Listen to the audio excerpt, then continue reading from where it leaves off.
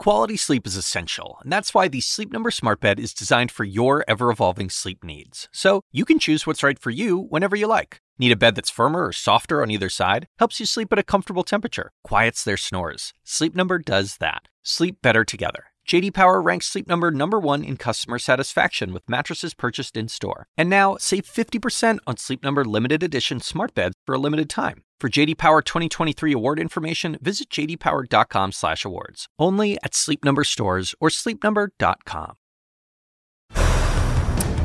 An agenda so important, President Biden felt he needed to go to Capitol Hill to discuss. The lead starts right now. Don't come to me, I'll come to you. The president makes the trip up Pennsylvania Avenue as Democrats set their priority list. Senate Majority Leader Chuck Schumer was in the room, and now he will be here on the lead. Plus, a plot to kill foiled in Michigan as authorities arrest a man they say wanted to kill Jewish lawmakers, including Michigan's Attorney General. But first, after 6 weeks of testimony and more than 70 witnesses, now the jury gets the case in the double murder trial for Alec Murdoch.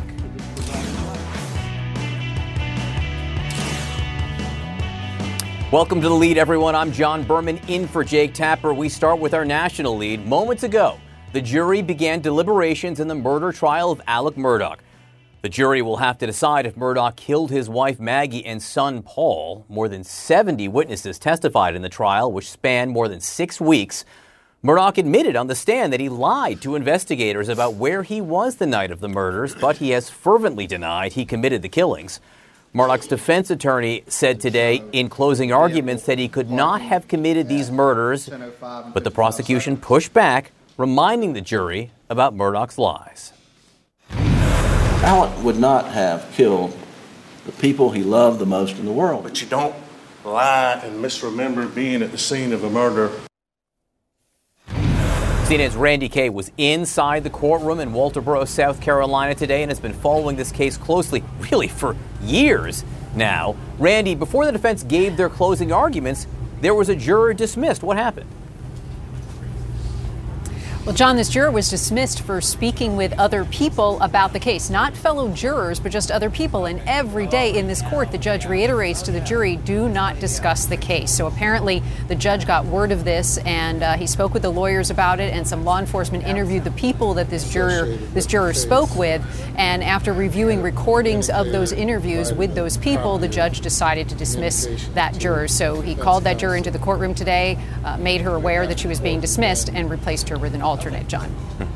And Randy, what was the final point that the defense made to the jury? The defense really, in their closing argument, was trying to explain away the state's most powerful piece of evidence. That's that video recording pulled from Paul Murdoch's cell phone. It's the kennel video, as it's come to be known. It was recorded at 8:44 p.m., just a few minutes before prosecutors believe that Maggie and Paul Murdoch were killed. And Alec Murdoch is heard on that video recording. He denied that for more than 20 months until he took a stand at this trial, telling the jury, yes, that is me. I was there. So the state, of course, the defense, of course, is trying to help the jury be okay with that. Meanwhile, in the rebuttal closing, the state pushed back. Watch this. There's nothing on that tape that indicates there's any strife, any conflict, any anger, any planning, anybody being afraid, anybody running, anybody scurrying. Nothing. It's Maggie, Paul, and Alec down at the kennel. That's it. He lied because that's what addicts do. Addicts lie. He lied because he had a closet full of skeletons, that he didn't want any more scrutiny on him. Can you imagine not telling law enforcement? Lying that I was down there and I saw him? I was right there. Why wouldn't you tell them that? Maybe get some more evidence. Did you hear somebody? And in closing today, the defense took another opportunity to remind the jury that they don't believe Alec Murdoch would have had enough time to wash up and change clothes after allegedly killing Maggie and Paul. John? Randy Kay, you've been there for so long in Walterboro, South Carolina. Thank you so much for your reporting. Want to bring in two others who have been following this case so closely, criminal defense attorney and former prosecutor Bernardo Villalona and trial attorney Misty Maris. Misty, I just want to start with you. We're talking about 6 weeks for this jury right now. This trial's lasted 6 weeks. They're now in the jury room. I know every jury is different and the processes are all different, but what might be happening behind those closed doors right now?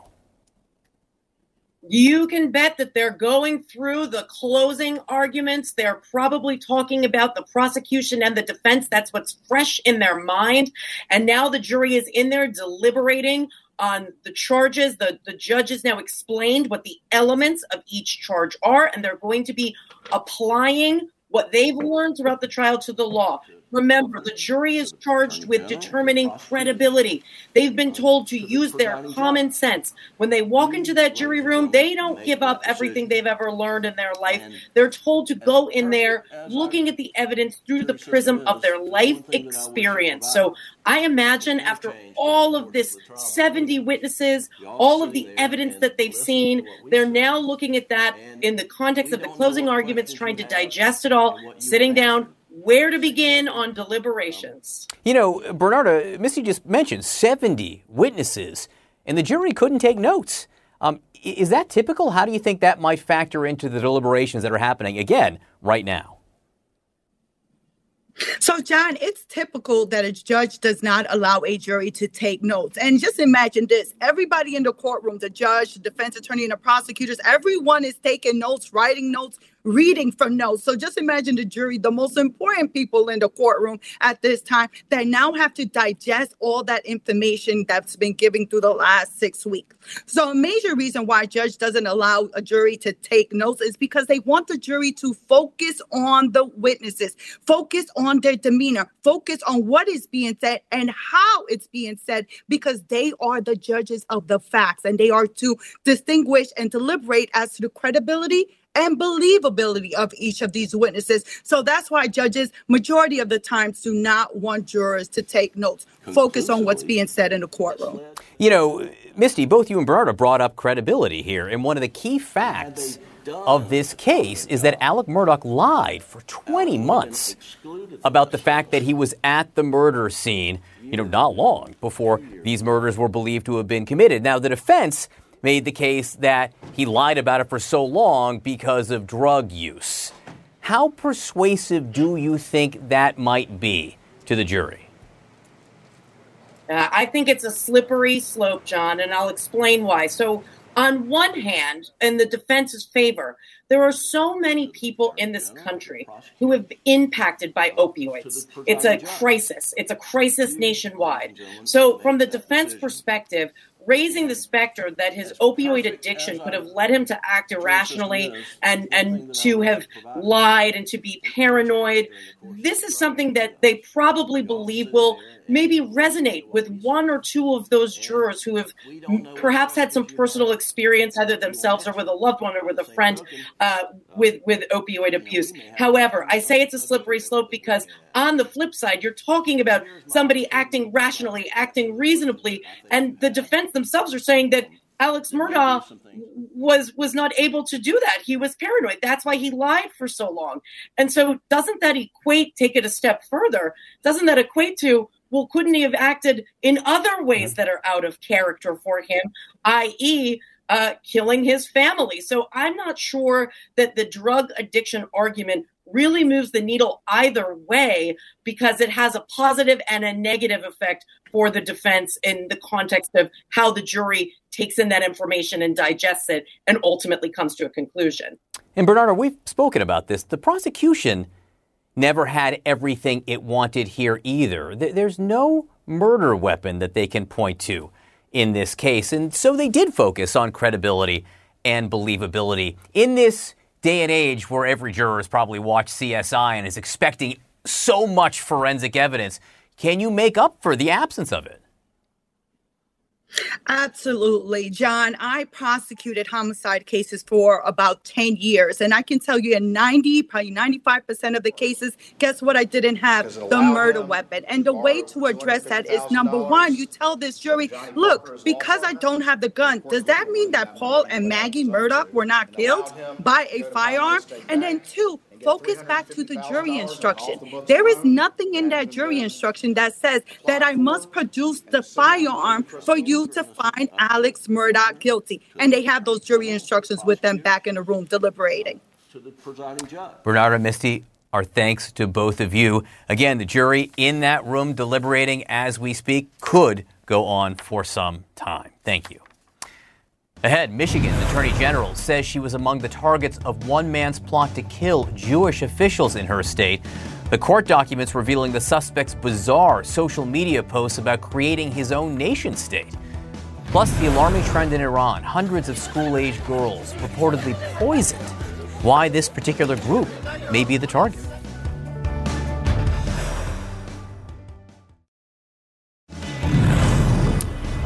The FBI uncovered a disturbing plot by a Michigan man who threatened to kill Jewish members of the state's government. Michigan Attorney General Dana Nessel, who confirms that she was one of the people targeted. Charging documents reveal that a man with the Twitter handle Tempered Reason posted on Twitter on February 17th, quote, "I'm heading back to Michigan now, threatening to carry out the punishment of death to anyone that is Jewish in the Michigan government if they don't leave or confess." And now that kind of problem. Because I can legally do that, right? Police were able to trace the post back to the suspect, and he has been arrested. CNN's Polo Sandoval is diving into the charging documents. Tonight, the FBI foiling an alleged plot to kill Jewish government officials in Michigan. A federal complaint filed in eastern Michigan naming Jack Eugene Carpenter III as the defendant. Sources telling CNN he was arrested just a day after allegedly posting disturbing anti-Semitic threats online using the handle Tempered Reason. Among those allegedly targeted by Carpenter, Michigan Attorney General Dana Nessel. "I was a target of the heavily armed defendant in this matter," she wrote on Twitter. Court documents laying out the details. On February 18th, the FBI in Detroit was alerted by the Bureau's National Threat Operations Center of the Post, reading, "I'm heading back to Michigan now, threatening to carry out the punishment of death to anyone that is Jewish in the Michigan government." Carpenter's account also showing a bizarre declaration of sovereignty to a new country named New Israel at Carpenter's property in rural Michigan, according to the criminal complaint.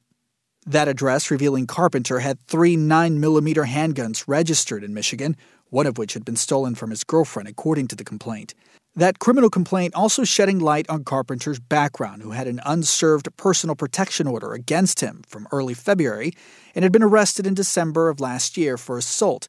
That unhinged plot just the latest in several threats and attacks on lawmakers and officials in the United States, as well as increasing anti-Semitic attacks. Whether it's in Michigan or other parts of the country, we are seeing the confluence of anti-government, COVID, and other conspiracy theories combined with anti-Semitism. And we see how this is animating people to action. It's not only operating in spaces online, but in the fantasies and imaginations of people who are willing to then take action. Governor Gretchen Whitmer, the target of a kidnapping plot in 2020, the Anti-Defamation League reporting anti-Semitic attacks reached a record high in the U.S. in 2021, up 34% from the year before.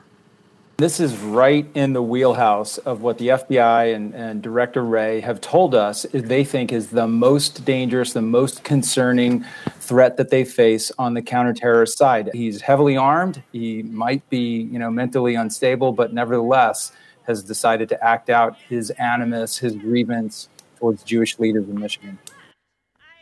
And we have learned that Carpenter is a former employee at the University of Michigan, according to a spokesperson at that institution who added that for 10 years he worked there as a system administrator intermediate, but couldn't say why that employment came to an end, John. However, when you read over his completely unhinged writings on social media, according to federal prosecutors, he does write that he was fired over his refusal to take what he described as an experimental medication.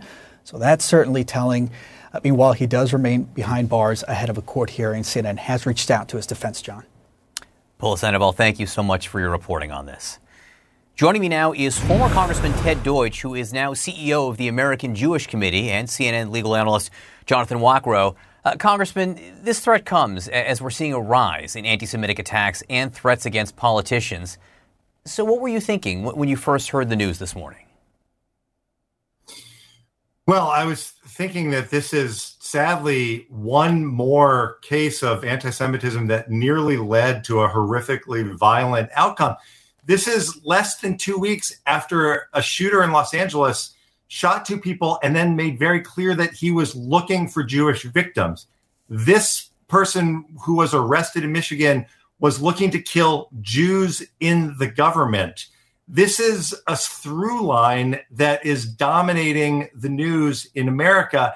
And it's not just the Jews who are at risk. It is democracy that's at risk. And we can't afford to only focus on these for a day or so after an arrest is made. We need to understand the threat that it poses every day and act to ensure that it doesn't lead to violence and that we're doing everything we can to stop it. Jonathan, you heard Polo reporting that in the court documents, the suspect apparently wanted to create some kind of new country named New Israel. He wrote about it on Twitter. Jonathan, you spent decades in law enforcement. How do these investigations take shape? Well, listen, John, this is a real dangerous individual for multiple reasons. First, his comments posted online that Polo had discussed are really attributed to what's known as the sovereign citizen movement. These are individuals who believe that they're not under the jurisdiction of any law, whether it's U.S., state, or anything. And they consider themselves exempt from any type of law, but it goes deeper than that. The roots of this anti-government movement are actually based in anti-Semitism, believing that Jewish people possess this satanic plot to take over the world, and it's bonkers.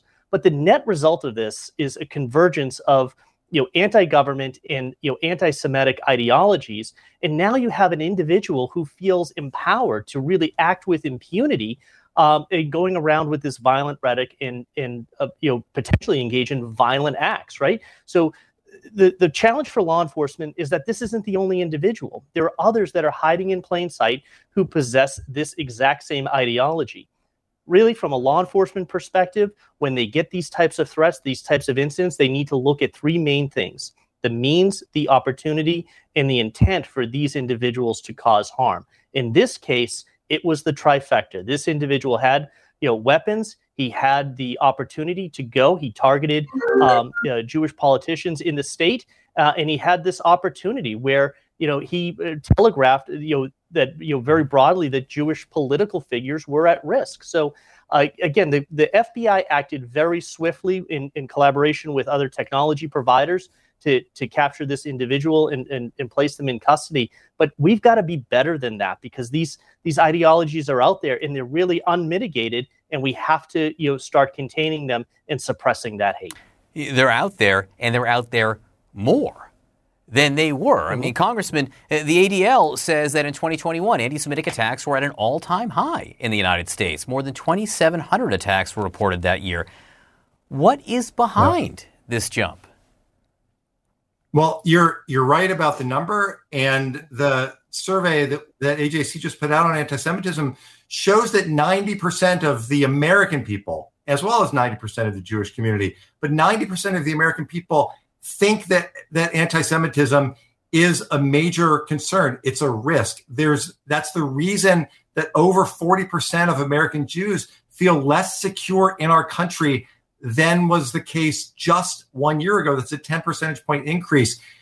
There's no justification for anti-Semitism, but I encourage people to take a look at AJC's call to action against anti-Semitism, John, which lays out all of the ways society as a whole can respond. It's the reason that the Biden administration deserves credit for launching an interagency task force to combat anti-Semitism.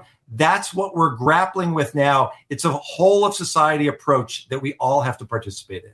We all do. Jonathan, we got about 30 seconds left. You mentioned the sovereign citizens movement. What's the challenge in investigating or prosecuting someone connected to this? Because the suspect basically denies the authority of the government.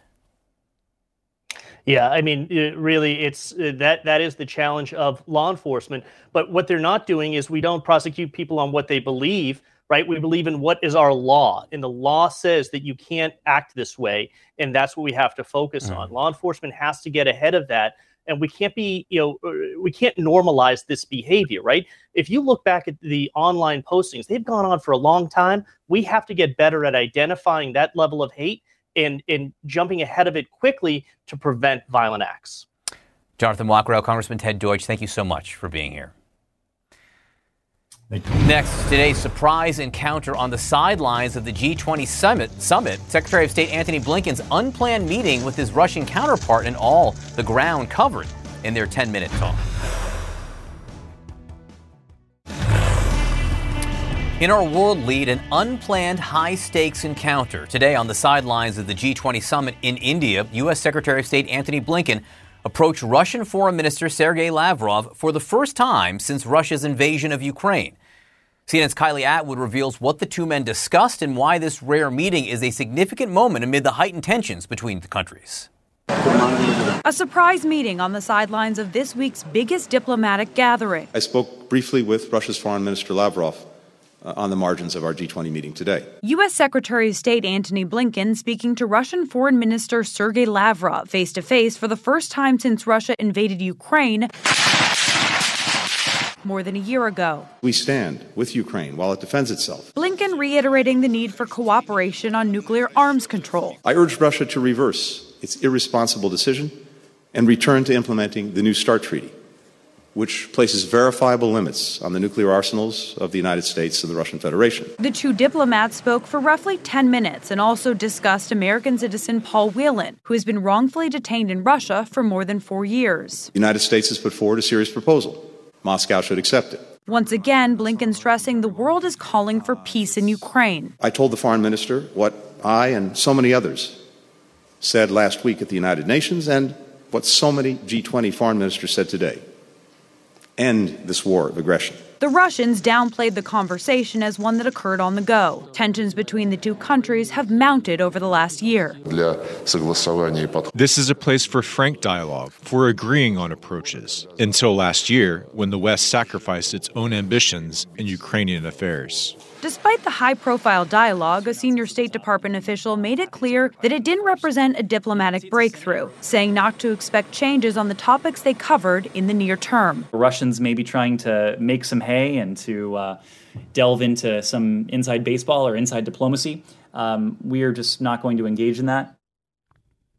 Now, what's interesting about this is that it was actually Blinken who approached Lavrov. That's according to a senior State Department official. And there is this question as to why now, because Blinken and Lavrov have been in the same place at the same time in multiple instances over the last year. State Department spokesperson said it was just an important time to convey messages in person. They had the opportunity to do so and they took it. But we should note that the last time that Blinken reached out to Lavrov, they had a phone call over the summer. They spoke about the release of Brittany Griner. Efforts to release her had stalled. So efforts to release Paul Whelan are an area for us to be watching following this meeting.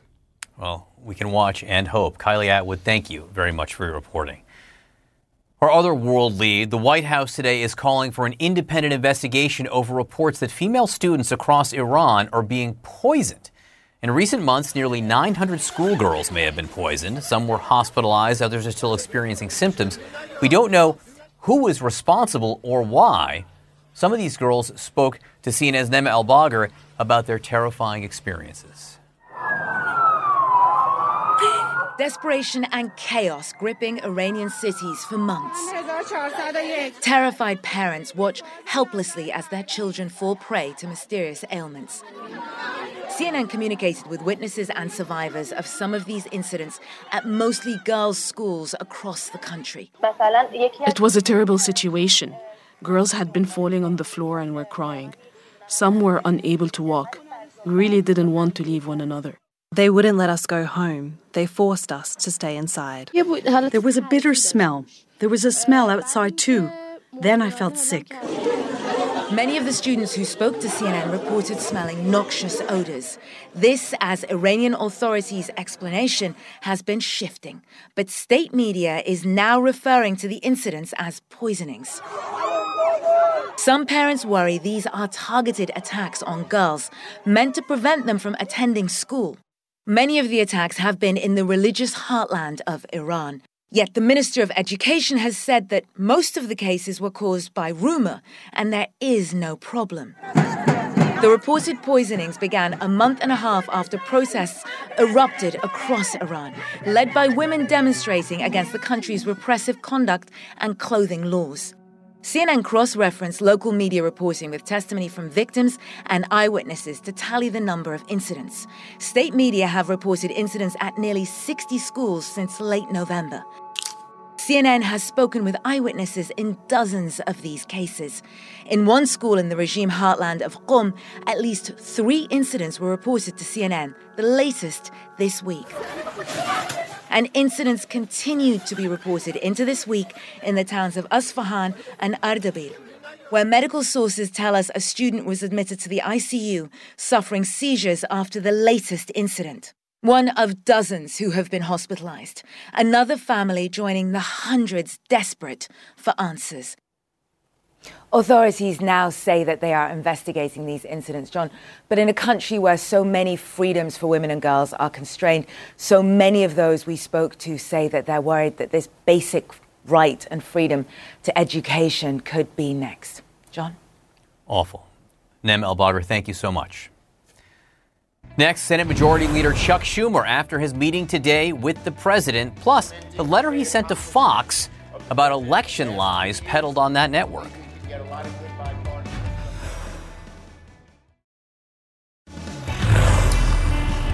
Topping our politics lead, President Biden making the short trip from the White House to the Capitol today to meet with Senate Democrats during their weekly lunch. A rare visit for Biden as he tries to rally his party despite Republican roadblocks to much of his legislative agenda. I want to bring in the top Democrat in the U.S. Senate, Majority Leader Chuck Schumer of New York. Senator, thank you so much for being with us. I want to get to the president's visit to Capitol Hill in just a moment.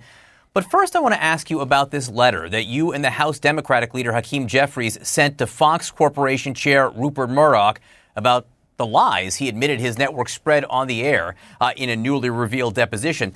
You wrote in your letter, quote, Fox News hosts have continued to peddle election denialism to the American people. We demand that you direct Tucker Carlson and other hosts on your network to stop spreading false election narratives and admit on the air that they were wrong to engage in such negligent behavior. So, Senator, what are you prepared to do if Fox ignores your demand for an apology? Well, let me say this first, John, and thanks for asking. The threat to our democracy may be greater than it ever has been before.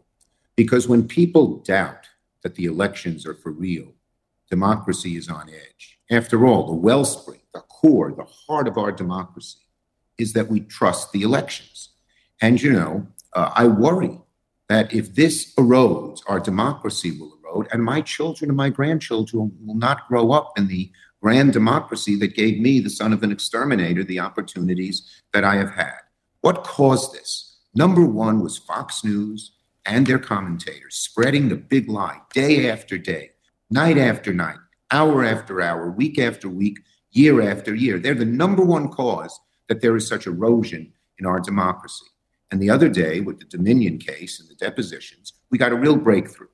We were told that the commentators like Tucker Carlson and Laura Ingraham didn't believe this stuff. And then finally, yesterday, it was revealed 2 days ago that Rupert Murdoch didn't believe it, number one, knew it was wrong, regretted that he didn't do anything about it. Well, his regrets are not good enough. We need him to take the next step. And the next step is to tell the Carlsons, the Ingrams, and all these other commentators to stop spreading the big lie, to admit what they said was wrong, help restore some of the faith that we have lost in our democracy due to what their network's propaganda has put forward, so we can get it back. And we're waiting to hear from Rupert Murdoch on that right now. Look, Fox needs to reckon with the lies that it spread, and it may literally have to pay for the lies that it spread. But is it the role of government officials to demand that media organizations say things or tell media organizations what to put on their airwaves? Well, it's hardly the first time that people have said Channel 4 should have done this, the New York Times should have done that. That's not unusual. But what has happened here is, and John, very unusual. This is not simply telling them what to do. This is telling them, showing them that they have hurt our democracy probably a way that no other actor, maybe with the exception of Donald Trump, who used them, has done. And so when it's that vital, I think we not only have a right to tell Rupert Murdoch and Fox what to do, but an obligation. And I hope people from one end of the country to the other will call up Fox and say, do what Leader Hakeem Jeffries and I asked for, which is stop the lies, say they were wrong, and report the news. You may have a different way of reporting the news than someone else, fine, but lying is not part of that different way and cannot be. So the legal filing also reveals that Rupert Murdoch told the head of Fox News to help Republicans in the 2020 Georgia Senate runoff selections, help them in the runoffs in any way we can. That's a direct quote. So given that, and you still call Fox a news organization, but given that, do you think your Democratic colleagues should appear on the channel? Well, look, I leave it up to each one of them. I mean, putting the truth on Fox News always helps. But, you know, the way they portray it, it'll be 1 out of 50 commentators, and then they'll put some other liar up against them, and they'll do he said, she said. They never really do it fairly. But I don't have a problem if people want to go on. But they're way beyond that. And they're way beyond even what the chickens came home to roost. It was very good you brought that quote up, John. They said, favor the 22 Republicans. That doesn't mean lying. That doesn't mean deliberately distorting the truth, especially when it's so near and dear to our democracy. You know, I feel this passionately. This is not just a political thing. It's something that I feel, I love this democracy. We line up every November for 200 years and change. We go vote, and the next day, everyone abided by the election, whether we won or lost, even remember Bush v. Gore. And now all of a sudden, you have this network spreading the lies, doing it very effectively, and making a third of the people, 2/3 of the Republican Party, believe this democracy ain't on the level.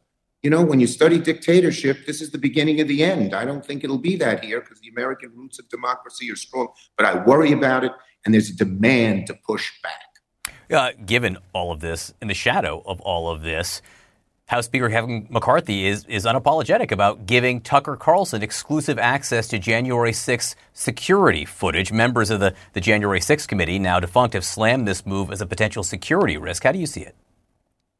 As despicable of what McCarthy did a week ago, it's even worse now. Because when you hear that Tucker Carlson doesn't give a hoot for the truth, how can he be the arbiter of what these tapes are? First, there's a security risk. He shouldn't get them. He shouldn't release them at all to anybody. But second, when you release them to someone who's a known liar, a known perverter of the truth for his own political purposes, that makes it even doubly disgraceful. So you had a meeting with President Biden. President Biden was with all of you today. We're looking at pictures of you two after the lunch right now. This comes amid the standoff over raising the debt ceiling between the White House and Republicans. Speaker McCarthy says the president has not followed up from their last meeting and is, quote, putting the economy in jeopardy. Now, he's not the only one with some White House criticism here. Democratic Senator Joe Manchin calls it a mistake for the Biden administration not to negotiate. So what do you say to your Democratic colleague, Joe Manchin? I say, Joe, my dear friend, I love you, but there's nothing to negotiate with. We have a plan, the Democrats, except for Joe Biden, just about every other member of our caucus, which is we think the debt ceiling should be raised without hostage taking, without brinksmanship, without the risk of saying, do it my way or I'm going to let the country default, because we know how horrible default would be.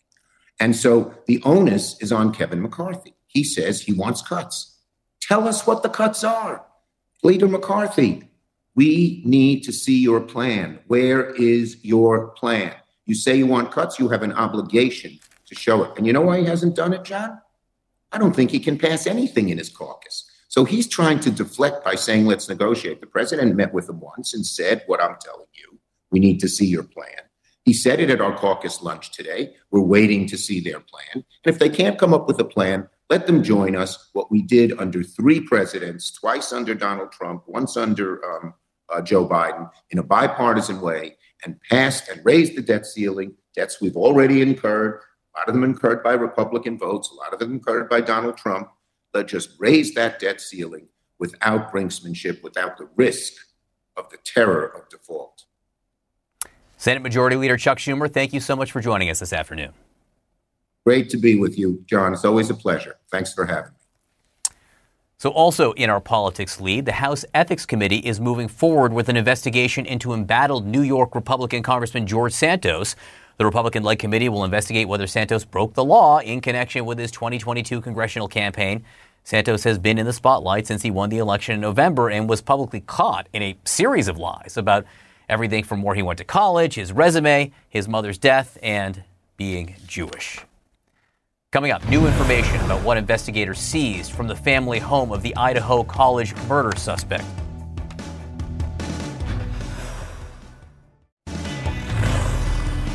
In a rare and revealing interview, First Lady Jill Biden sat down with CNN and weighed in on just how much influence she has on her husband, President Joe Biden. Here she is with CNN's Arlette Saenz. Watch. I know you said that you are not the president's advisor, you're his spouse, but you do hold a lot of influence. What are the areas you do offer him advice on? Well, certainly, I tell him stories and of things that I've seen and things that people want and where their challenges are. So it's not that I'm like weighing in. It's like, let me tell you what I saw or what I heard or what people are saying to me. And so it's in that context. Because I'm out every day. I'm in the classroom. I'm out, somewhere in the United States. And so I think it's a good balance, really. And I think there's a lot of focus on the role and the impact that you have on him, but how does he help you? Well, sometimes I don't, I may not see things from his perspective. Let's just put it that way. And so he offers both sides. I'm always a little bit better, like, this person feels this way. He's very good at that, understanding why people feel the way they do. And Arlette Saenz joins us now. Arlette, there was a lot in this interview. Yeah, John, it really was a wide-ranging interview. And right there, you got a little bit of a window, a peek into how some of their discussions in their relationship have played out. But we also had the chance to ask the First Lady about President Biden's potential 2024 run. She told me she is all for it, but she also left an opening for him should he decide against a run, saying that they would be there to support him if he decides to do something else. Now, we also pressed her on questions relating to the president's age. Of course, he is 80 years old now. He would be 82 if he wins re-election and is inaugurated. And that's a concern that some voters have heading into this next election. She pushed back on those concerns that people have. And I also was able to ask her about that proposal from Nikki Haley, who has suggested that politicians over the age of 75 take mental competency tests. So a little bit later tonight, when we air this full interview, you'll get to hear from the First Lady exactly what she thinks about that. CNN's Arlette Saenz cannot wait to see this. The primetime special is called Jill Biden Abroad. It is tonight, 9 o'clock Eastern, right here on CNN. Great work, Arlette. Thanks. In our national lead, new information is emerging about the murders of 4 University of Idaho college students last fall. Newly unsealed court documents reveal a long list of items seized from the Pennsylvania family home of the suspect, Brian Kohberger. Police seized several knives, including a Smith & Wesson pocket knife and another knife in a leather sheath. They also took a cell phone, several laptops, medical gloves, masks, and multiple criminology books and notebooks. A 2015 white Hyundai Elantra was seized and dismantled by investigators. They say it was the same car that Kohberger used to drive from Washington State to Pennsylvania with his father for his holiday break, and it's the same type of vehicle that was seen in surveillance video outside the Idaho home of the victims. 28-year-old Kohberger was arrested in December of last year and faces 4 counts of first-degree murder for the fatal stabbings of Kaylee Gonsalves, Madison Mogen, Xander Kernodle, and Ethan Chapin inside their off-campus home on November 13th. Kohberger was finishing a criminology PhD program at another university 15 minutes away from the crime scene. He has not entered a plea yet. I'm John Berman in for Jake Tapper today. If you ever miss an episode of the show, you can listen to The Lead wherever you get your podcasts. Our coverage continues next with Wolf Blitzer in The Situation Room.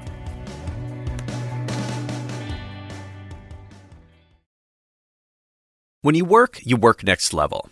And when you play next level. And when it's time to sleep, Sleep Number smart beds are designed to embrace your uniqueness, providing you with high-quality sleep every night. Sleep next level.